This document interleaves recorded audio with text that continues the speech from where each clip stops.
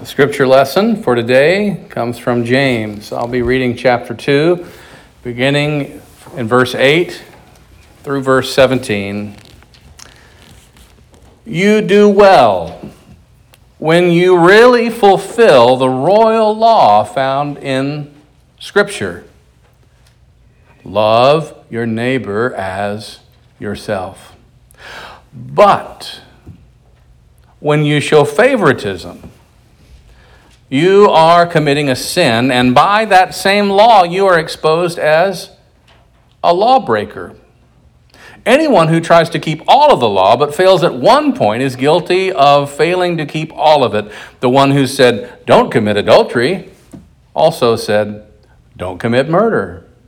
So if you don't commit adultery but do commit murder, you're a lawbreaker. In every way, then, speak and act as people who will be judged by the law of freedom. There will be no mercy in judgment for anyone who hasn't shown mercy. Mercy overrules judgment. My brothers and sisters, what good is it if people say they have faith but do nothing to show it? Claiming to have faith can't save anyone, can it? Imagine a brother or sister who is naked and never has enough food to eat. What if one of you said, "Go in peace, stay warm, have a nice meal"? What good is it if you don't actually give them what their body needs? In the same way, faith is dead when it doesn't result in faithful activity. Here ends the reading.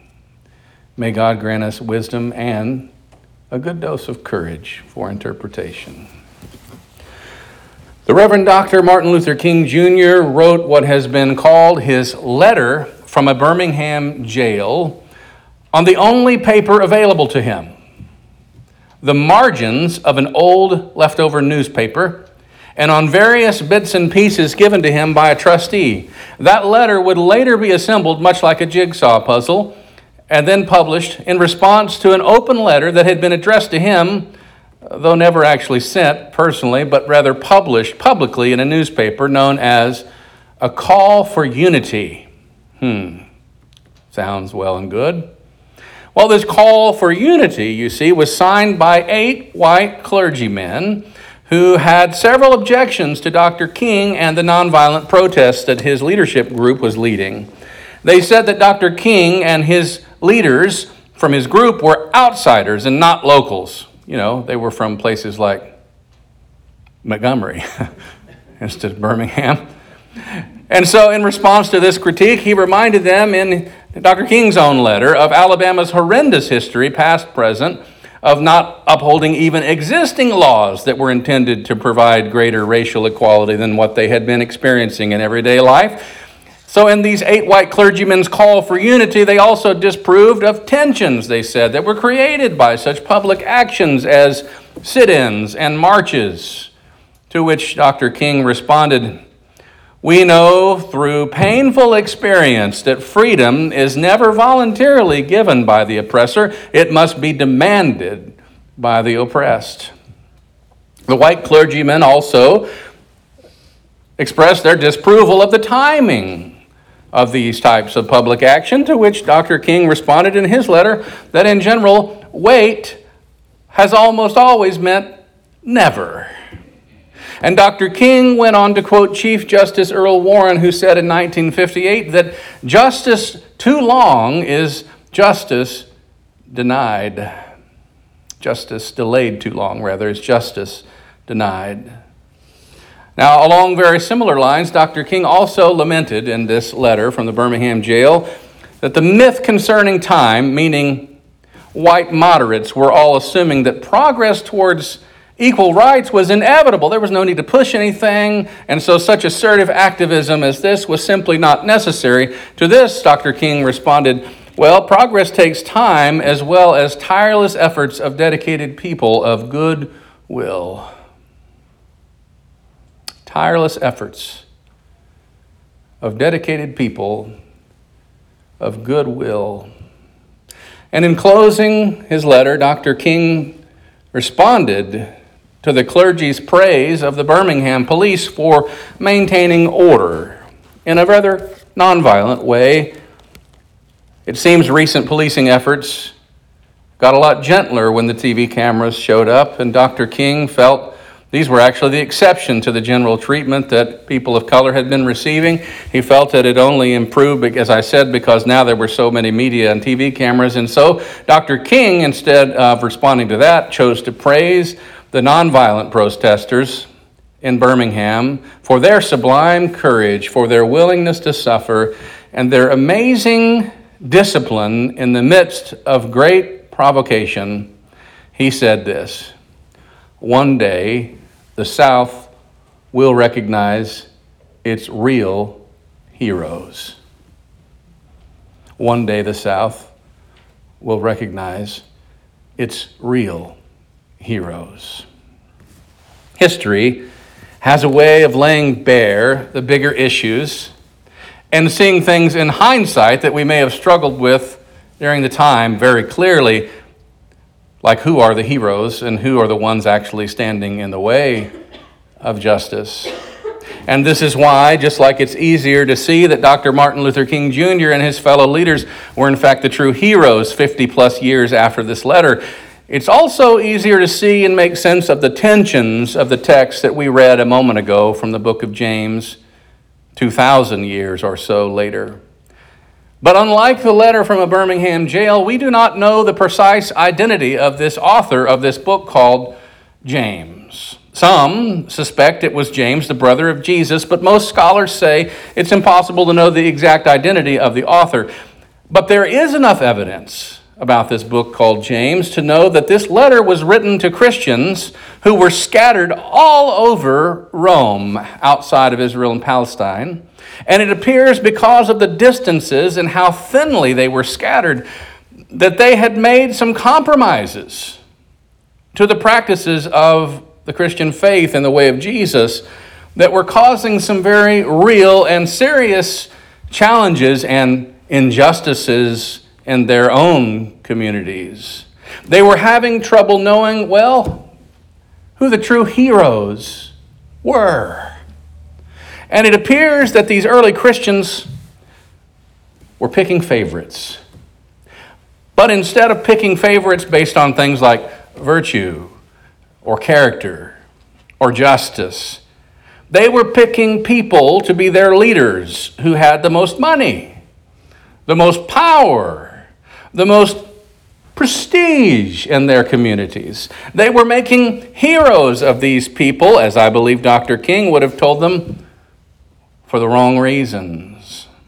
So the author, let's just call him James, though we don't know for sure who it was, reminds them that it is the gospel of love that should characterize their interactions together as the beloved community, and not riches, not power, not a love for position or prestige, but love itself.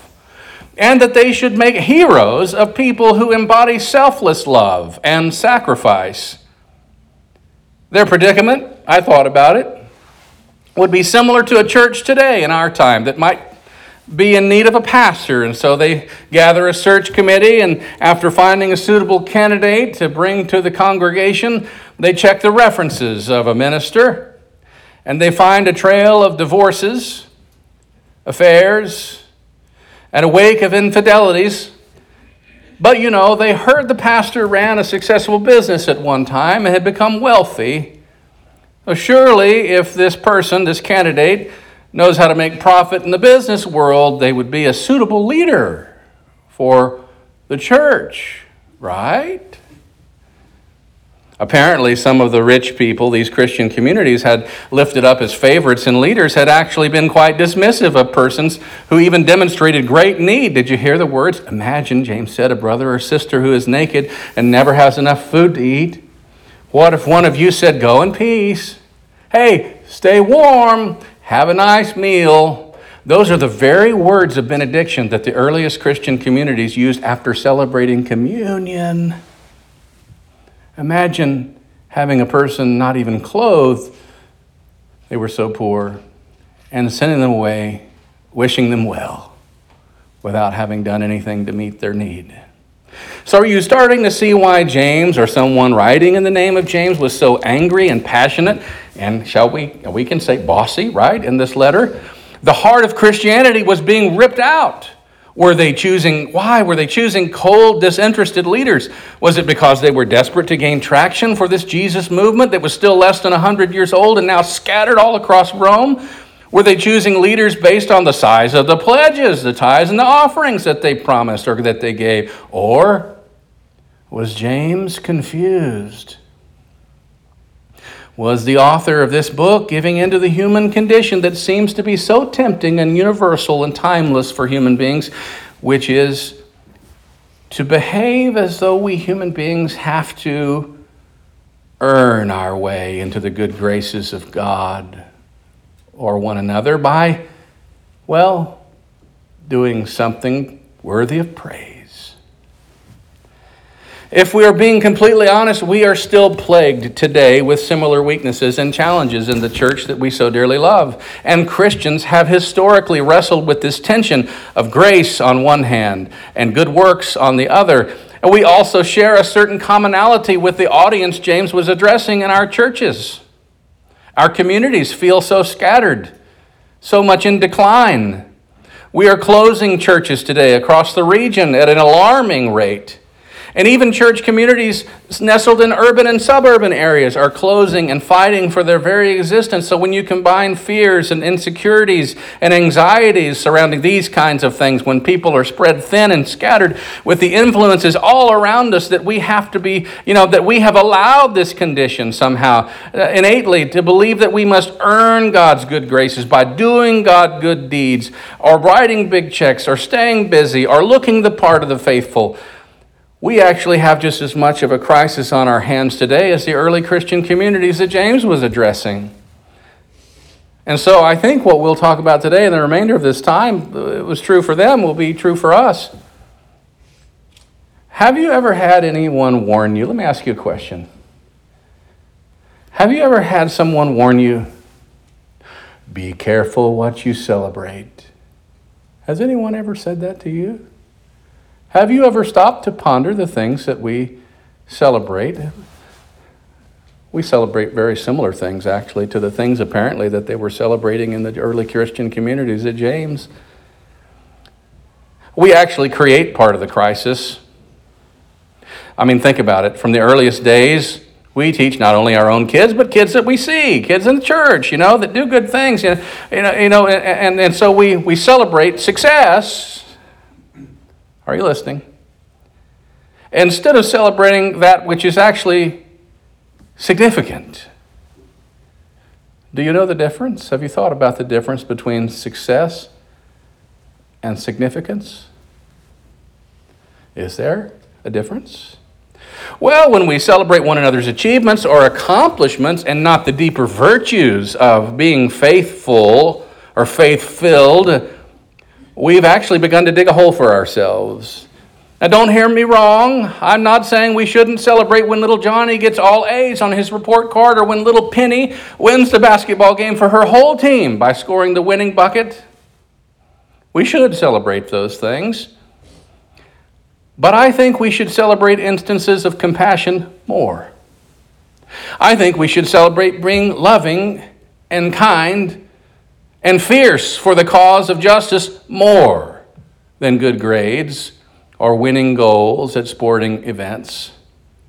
As a people of faith, I think we should create a culture that celebrates the times when little Johnny or little Penny make a difficult moral stand for their handicapped classmate who was excluded from recess or physical education because of their physical limitations. I think we should use joys and concerns time during prayer time at church to celebrate that time little Johnny or little Penny, or for that matter, grown-ups, do something significant that require moral character or courage.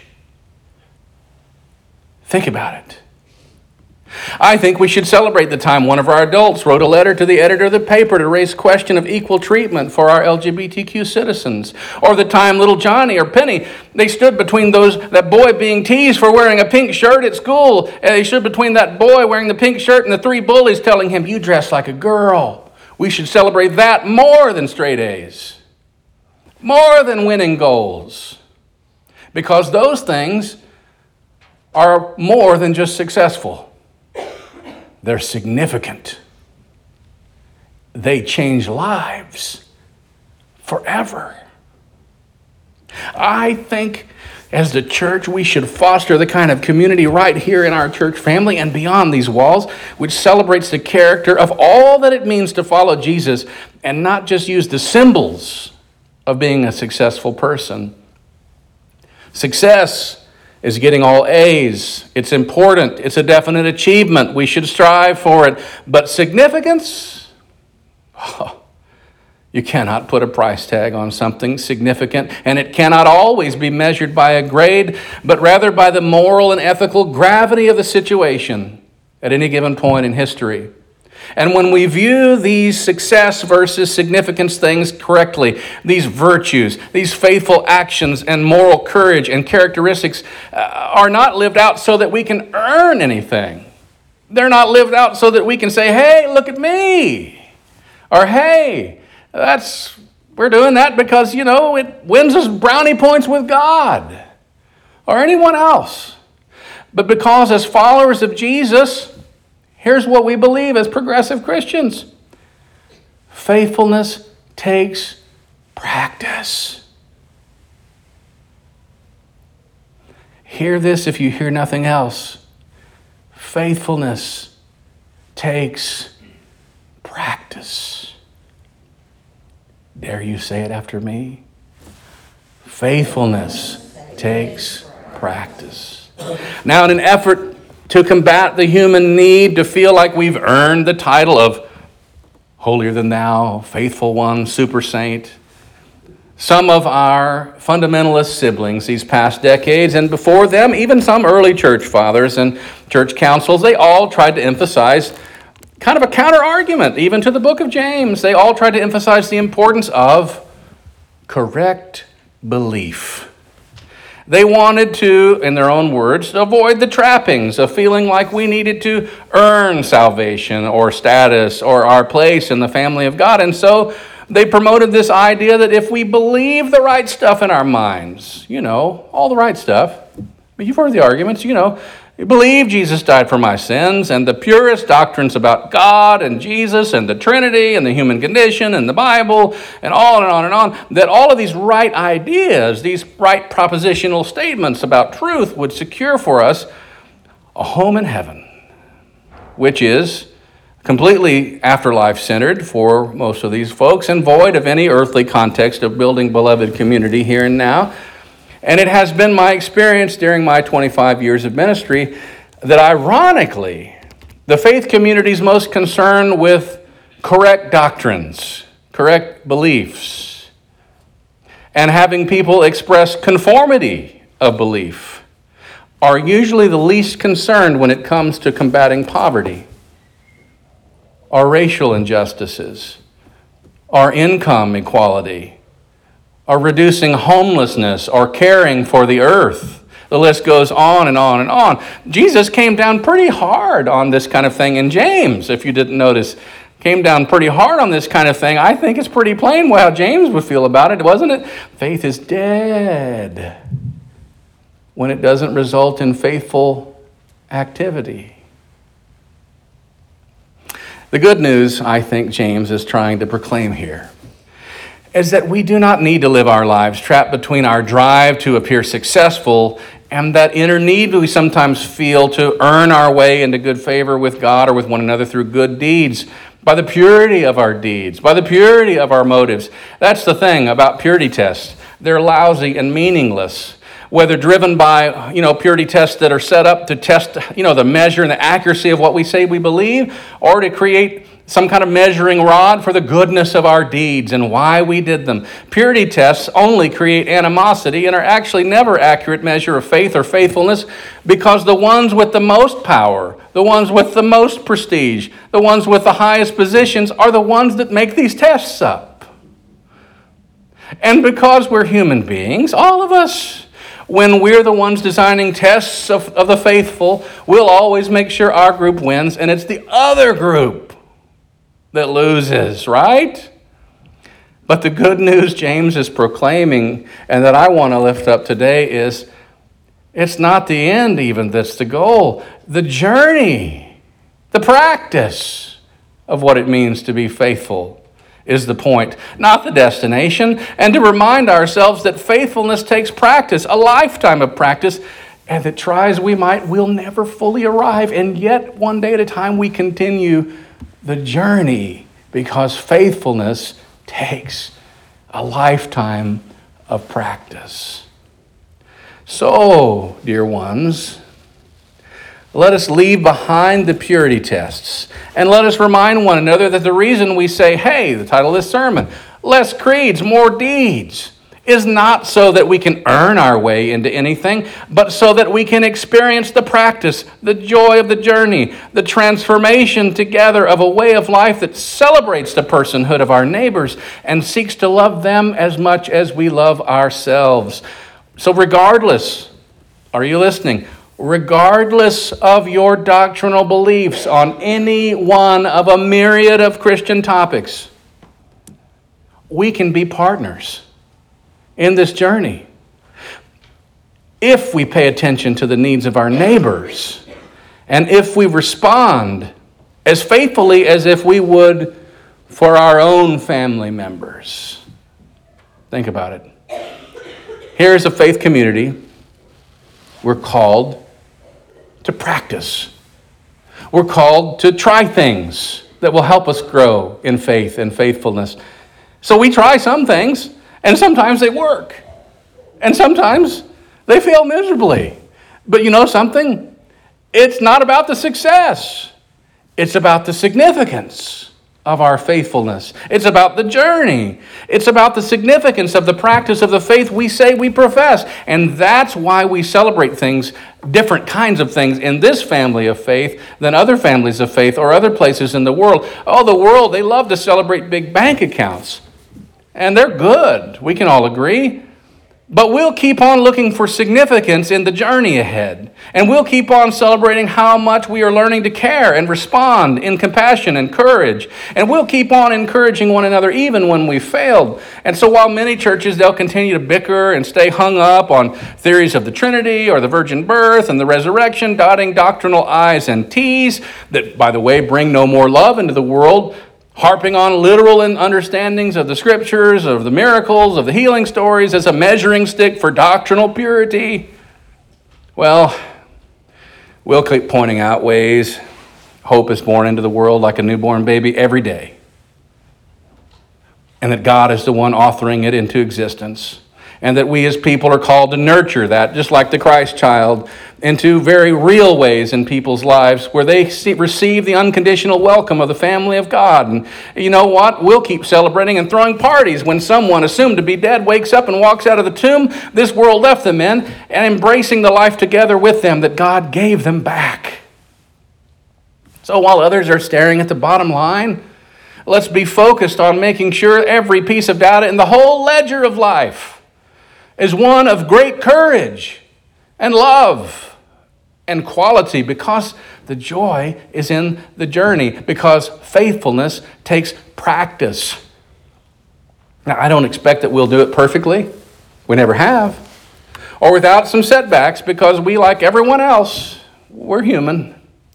And being human means we face certain challenges that are somewhat common to us all, but we have one another for this journey we've chosen to take. And by the way, the first root word of progressive is progress. So may God grant us courage and grace for progress in the days ahead in our journey. We've been given a gift, the gift called life. And we have the chance to let go of our need to appear successful and do something actually significant. Most people merely exist. But by God's grace, we have the opportunity to truly live. So, let us pay attention to the holy, which so often shows up in the form of our neighbor. And let us respond faithfully, not because we feel the need to earn anything or prove anything, but because it's the practice that transforms us, loving our neighbors one person at a time. May God help us. Amen.